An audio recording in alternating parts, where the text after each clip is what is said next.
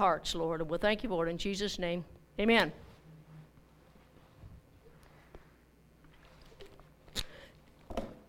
It's still Thanksgiving this week. It's a good time to talk about thankfulness, isn't it?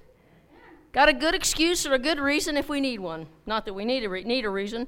I guess that's probably the situation that we're in, is because sometimes we need a reason to be thankful. And we live in a society that everyone is making lists. Have you noticed that? You make a Christmas list, you make a New Year's list, you make a birthday list, and even now on the internet they have these wish lists that you can add for things that you might want. You could set this little list for you on the internet. But we never ever seem to make a Thanksgiving list.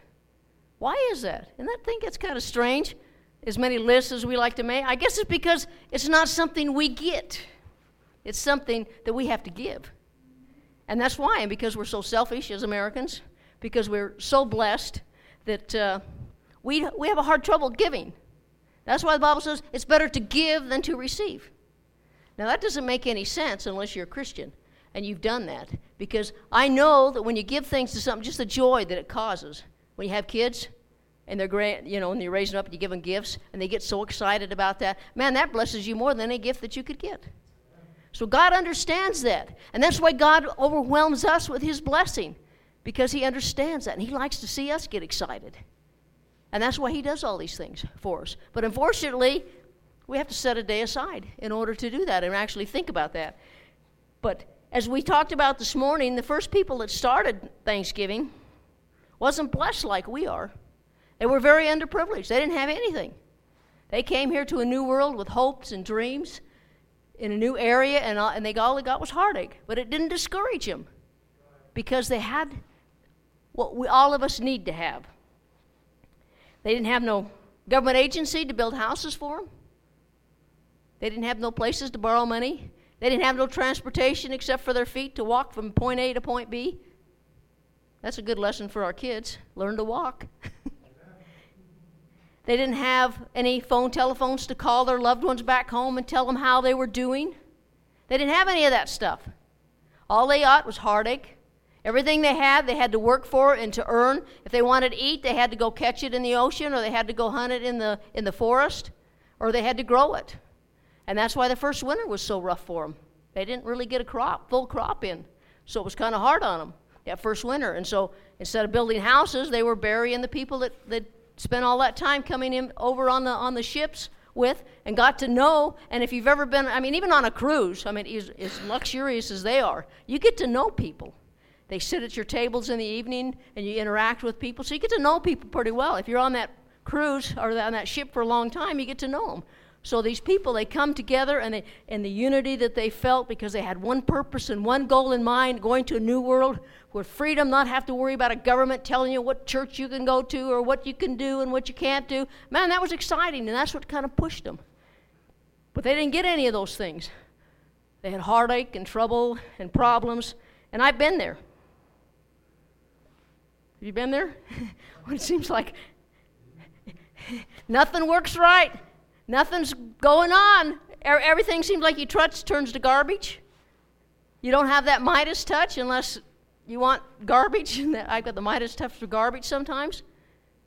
And so we kind of get discouraged. And so that's why they set aside Thanksgiving, for us to remember those things that they went through. And I know that kids get tired of hearing about it, and I got tired of hearing it when I was growing up, but I kind of passed it on. It's one of those generational things you pass on to your kids and tell you how rough you had it when you was growing up. Why, when I was your age, I walked to school 5 miles in the snow this deep, uphill, both ways. And we pass those stories on to our kids. Because we embellish it as it gets on, further on. We embellish it a lot to make them think everything that we went through. So maybe they won't. Maybe they'll be a little more thankful for what they have. But the reality is, they didn't have to make anything up. Their lives was not fun, and I would not like to have been a pilgrim back then. I would not like to have been an early settler. But they had 4 assets that made a difference, and those assets was where I'm at here. I just seen them. Initiative, courage, willingness to work, and faith in God. Those are all the kind of things that we want our kids to have. They're all the same things that the nation wants every one of its citizens to have. Initiative, to be able to start and do something without somebody watching you. To be able to go out and make your own way without somebody pushing you. Courage, to face the dangers of life and the unknown. Because they were in an unknown civilization, regardless of how beautiful it may have been at that time. When winter hit, there's something about snow and cold that kind of ruins a good place to sit and be warm. But they had courage to, instead of everything that was going on in their lives, they were going to make it through. And they have a willingness to work. Wow, what a lesson that would be. We got so many people that come over here and they don't want to do anything. Right now, they say we got, 40% of the people don't pay taxes? I know that there's some people that need to have help. And I'm all for helping people. The problem is sometimes they're helping the ones that don't need the help, and that's what I have a problem with. When illegals can get more help than our own people, I have a problem with that. I'm all for helping people all we can, but when our own elderly people are struggling or people that are having a rough time are barely getting by, and we're giving all this to other people, I don't understand that. That just baffles me. But they had a faith in God too, and that's the only thing that this nation wants to get rid of. That's what they want to get rid of, is that faith in God. You can have all three of these other things. Hey, that's good. You do that. But do not have faith in God, because we don't want that. That's not politically correct. Can't have that. But those are the things that you couldn't take out any one of those things from these people. If you took any of them away, this nation wouldn't be standing today, because it completed everything that they needed to do. Without these things, they would have failed, and there would not be American today if any one of those things was missing. And faith in God was the glue that kept everything together. If you have faith in God, it gives you courage. If you have faith in God, you have a willingness to work. If you have a faith in God, you have initiative, and you have some kind of a wisdom or knowledge knowing how to do things you wouldn't know any other way. So we need all four of those, and they had all those things. Thanksgiving Day there's something different about Thanksgiving. It isn't a memorial to any kind of a war. It doesn't commemorate a battle. It isn't anybody's birthday. It's a day set aside just specifically to say thanks.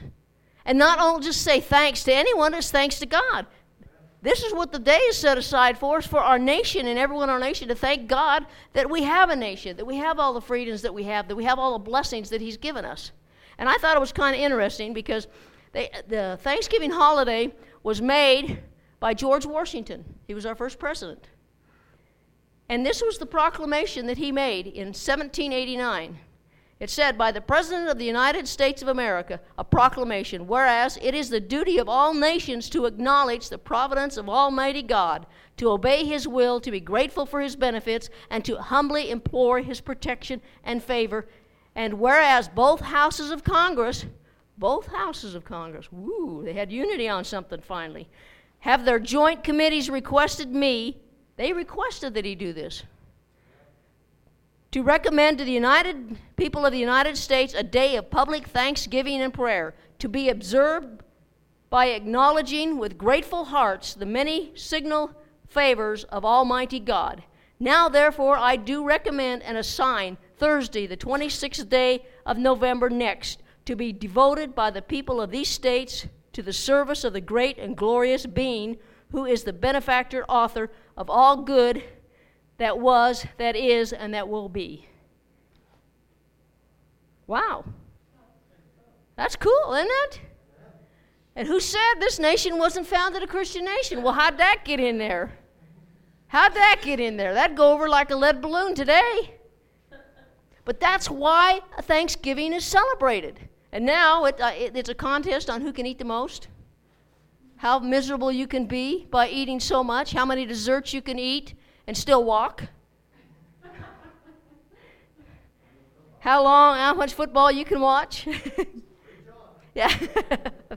That's what it's turned into, but that isn't the why it was set up. And we as Christians should be particularly aware of that, and particularly aware that we need to be thankful. We need to be thankful for what God has done for us. And this morning I talked about the 5 things of thankfulness, 5 kernels of thankfulness that we need to have. in each of our lives. Those are just 5 things that we should be thankful for. Everyone should be thankful for as Christians. But there's all kinds of things that we could be thankful for.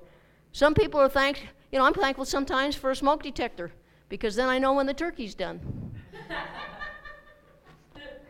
My husband used to say, when the smoke detector goes off, he knows it's dinner, so he can come and eat, but then he has to eat it because it's hazardous waste and he can't throw it away. See, he's he spent a lot of years as an environmentalist, so that's kind of an inside story type thing. But so we're thankful for different kinds of things. Dishwashers. I'm thankful for a car to be able to drive. I'm thankful for food on my table. I'm thankful for all kinds of things. My family, my friends, my church, the people that are faithful to come to God. I'm thankful for so many things that we just sit there and stop and think about it. And everything that we can think of that we're thankful for, if you track it back, it's connected to God. If it's something good, God gave it to us, and we should be thankful for it. And we should acknowledge God in it. And that's what the decree was about, to acknowledge God, to acknowledge that He's the one that gave us everything that we have, every freedom that we possess. God gave us. America was God's idea, not man. And God is the one that supervised and helped America grow to where we are now. So as a nation, what do we do for God? We give Him 1 day a year, holiday. And now they want to, change it into something else. So it's up to us Christians to make sure that we, at least us Christians, or we Christians, proper English, do not forget that. Because like I said this morning, there's nothing worse than an ungrateful kid.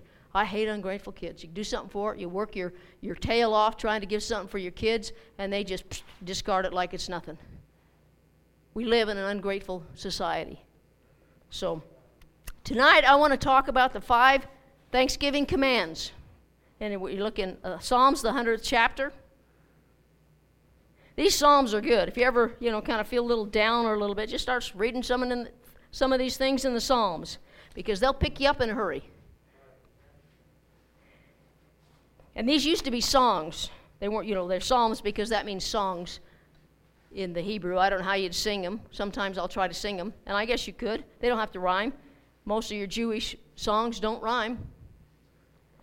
But they've got a special thing about Jewish music that's kind of gets into you, so it's kind of good. But it isn't about the music specifically, it's about the words to those things. And it's the words is the things that we need to get into our heart, and we repeat them. So in Psalm, the 100th chapter, the first command of thanksgiving is verse 1. Make a joyful noise unto the Lord, all ye lands. He didn't say, make a beautiful voice of song that looks like an opera singer or a Carmen. You don't have to sound like Carmen. You don't have to sound like anybody. It just said make a joyful noise, so that includes all of us. There isn't anybody here that can't make a joyful noise. It don't have to be on key or in pitch. Doesn't matter. So we're commanded to make a joyful noise. But not just make a joyful noise like we're having a party or something. It's make a joyful noise unto the Lord. He's commanding us to make a joyful noise unto Him. People who win money, win the lottery or something like that, man, you can't keep those people quiet. They're all over the place. They're jumping up and down. They have that deal or no deal or whatever it is. I don't know if you ever caught that on TV. And, man, they get so excited over money. They jump up and down, make fools of themselves, and they don't care.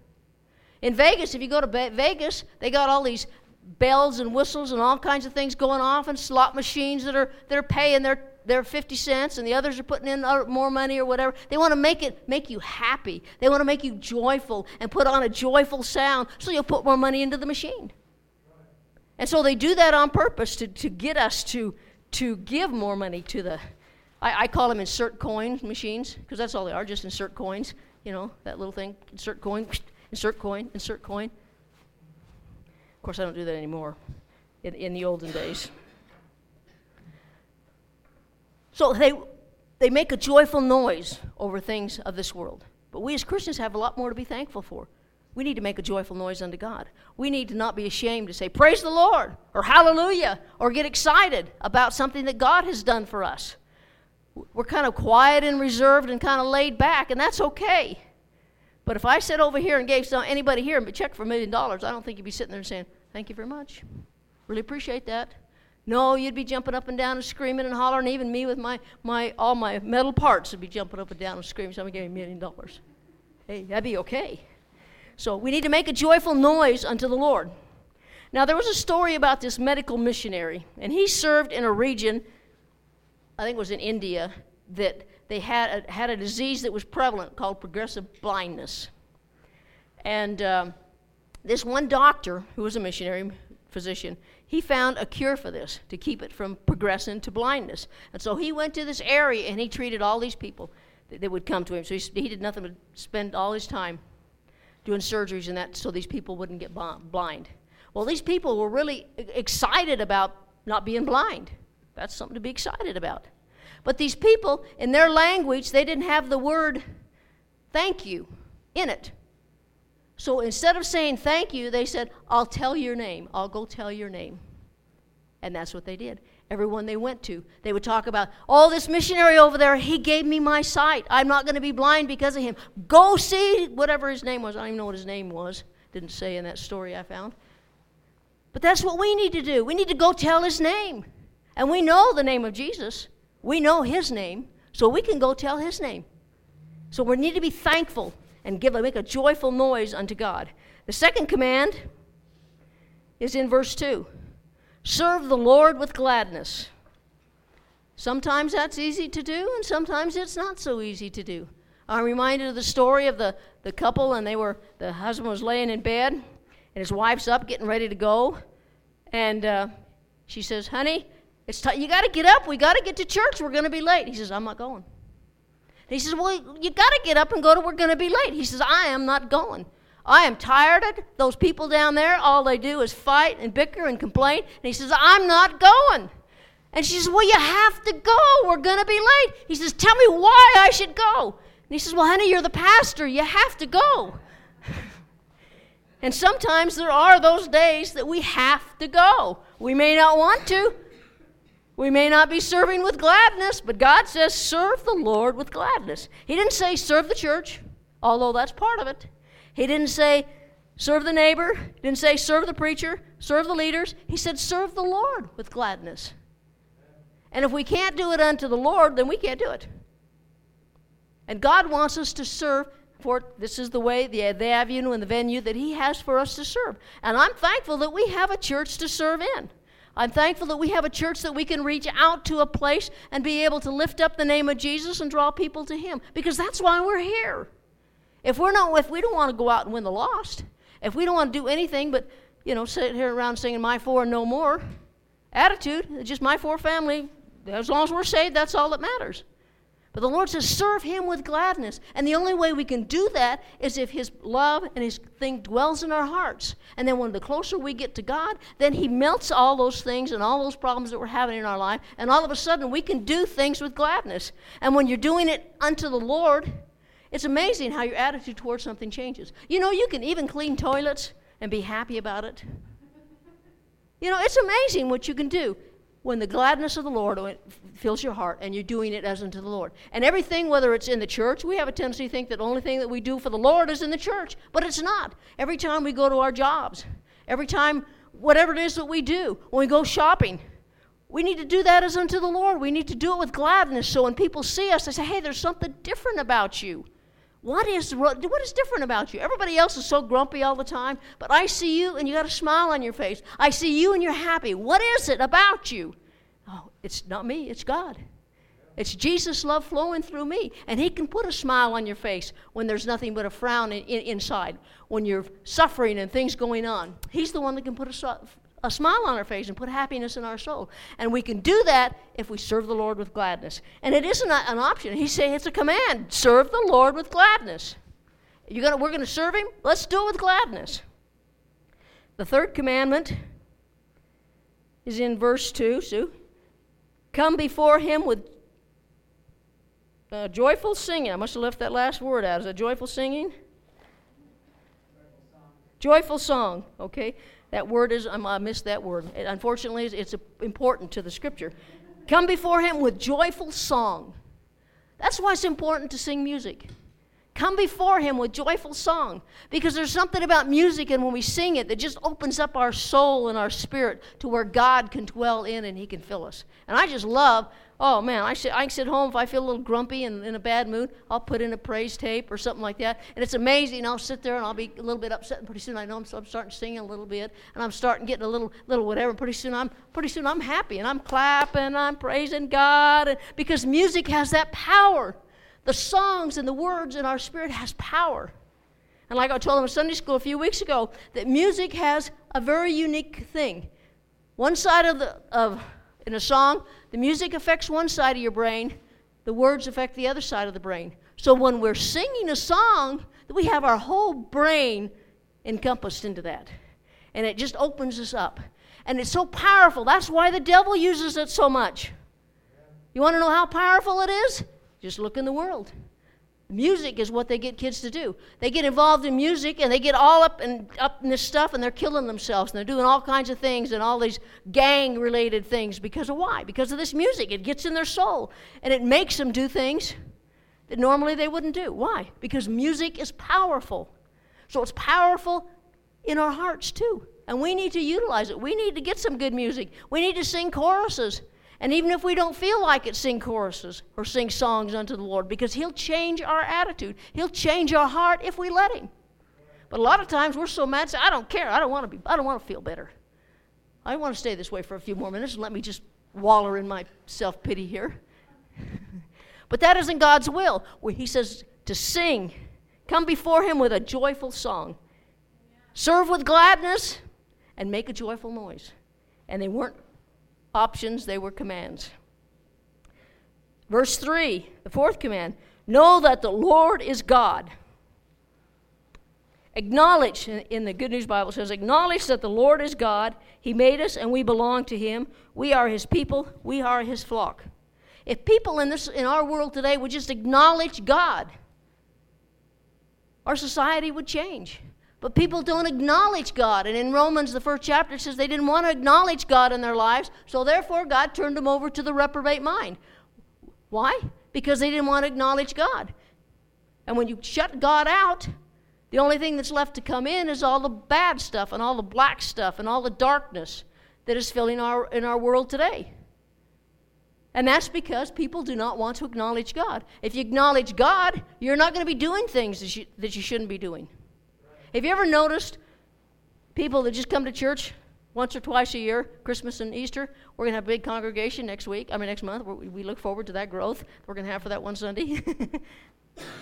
But if the pastor or somebody from the church goes over to visit them, man, they're uncomfortable. They're running around the house. Oh, it's the pastor. Hurry up, run, hide something. And they're out there trying to hide stuff. They're trying to throw the Bible on the coffee table or all kinds of different things because they may not acknowledge him throughout the rest of life, but the pastor's here now. I got to acknowledge God now.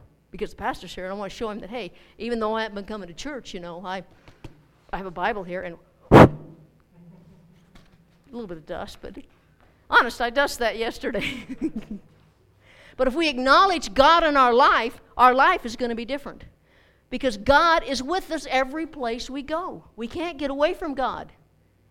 And when we're acknowledging God, we understand that. So we're not going to be trying to sneak off and do something because my mom and dad weren't there when I did a lot of things I shouldn't be doing, but God was always there. God's seen everything that I did. And if there's a God to account to, all of a sudden he sees and he knows. But if we don't acknowledge him, we just shut him over in the corner and forget about it, and then we let darkness enter our lives.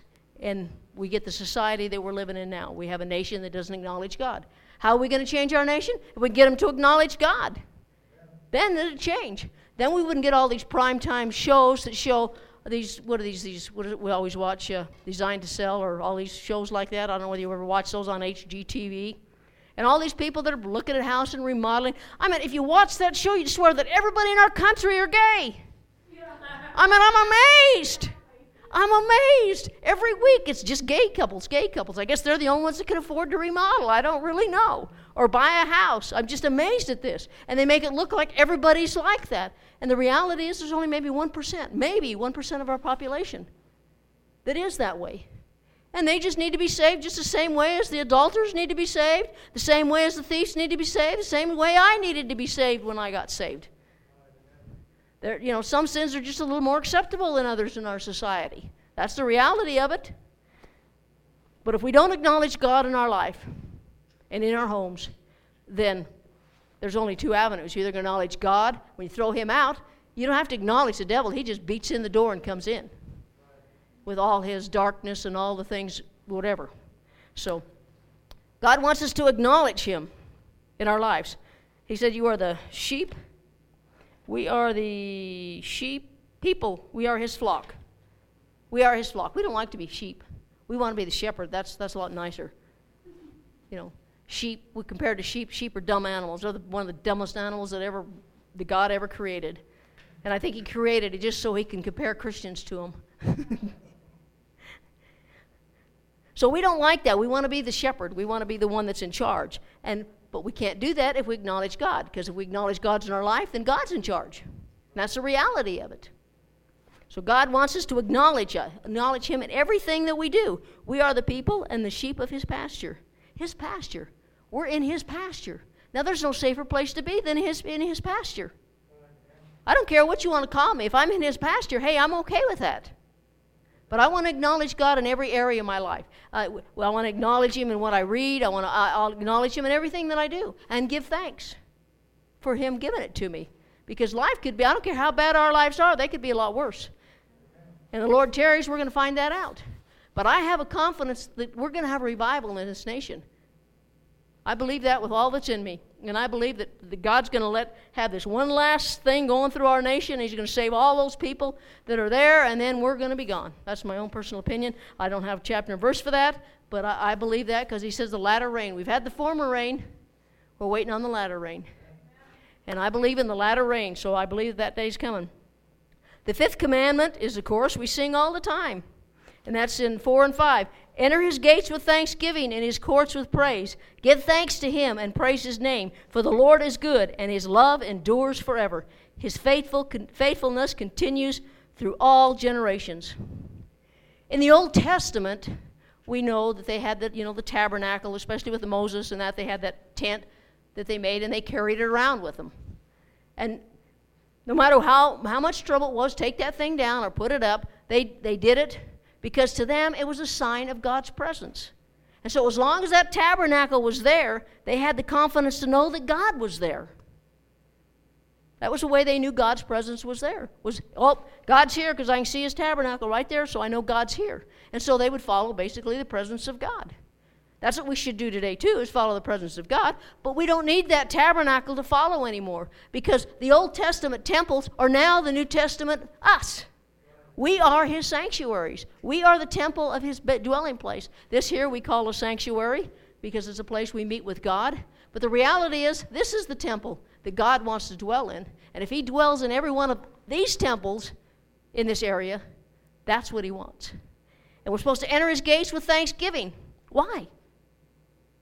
It's easy. If you're thankful about something, then it just breaks down things. If you're not thankful, nothing happens. Like I said, there's nothing worse than an ungrateful kid. But if we come into God and start counting our blessings and remembering everything that God did for us, then all of a sudden the situations or the problems that we're going through, they don't seem as important to us. We say, God, I'm thankful for last week when you answered that prayer. I didn't know how you was going to answer that prayer, but you did. And I was sitting here, started thinking about complaining about something, but now I remember you intervened there. And I'm thankful for that. And I'm thankful for this that happened. I'm thankful that my kids aren't on drugs. I'm thankful that I have a church to go to. I'm thankful for my family. I'm thankful for all kinds of things. And you start recounting those things. And then we come into his house with thanksgiving and his courts. Because the next thing that happens after you're thankful and you start rendering things, and then you start praising God for who he is. And God inhabits the praises of his people. So when we praise God, then God says, hey, I'm inhabiting those praises. And then his anointing and his power falls on our lives. But it's kind of the way you get in there. You have to get in there. You come in with thanksgiving. You talk to God about all the things that he's done for you, and you start remembering and changing your attitude. And the natural response is thanksgiving. And then God's natural response is just pouring out his blessing and his power on you, and you can sense him. Because his love, the Lord is good, and his love endures forever. His faithfulness continues throughout all generations. His faithfulness is to all generations. It isn't just to the ones that was the 12 disciples and that little group that started from there. It isn't there. It's for my generation. It's for your generation. It's for our kids' generation. It's for every generation that we have till the Lord comes. And then when he sets his kingdom, it's going to be forever and ever and ever. Because his promises are without, he never takes them back. God's someone that keeps his word. We may not, but God keeps his word. Sometimes we think that, what if God treated us like we treat God sometimes? Have you ever thought about that? That's a scary thought. You know, what if God didn't answer my prayer today because I didn't thank him yesterday? Or I asked for wrong things yesterday, or whatever it may be. What if God met my needs the same way that I want God to meet my needs? It's, that's a scary thought. But if we start thinking things in that avenue, in that area, then we can say, thanks, God. Thank you, God, that you're not like me. Your promises are for eternity, the same. You don't change. And God's promises aren't determined by what I do. He has a covenant with me, even if I don't keep up my half. He keeps up his. Usually if we enter in a contract in our society, if one person breaks the contract, you can sue that person, and the contract's broken. But God doesn't break the contract. We may break it, but God doesn't break his promises. He doesn't break his contract. Psalm 103, verse 10 in the Message Bible says, he has not dealt with us according to our sins, nor rewarded us according to our iniquities. Wow. I'm glad of that, aren't you? I'm glad he doesn't punish us according to our sins or our iniquities. But he's true. And this Thanksgiving, I want to be thankful.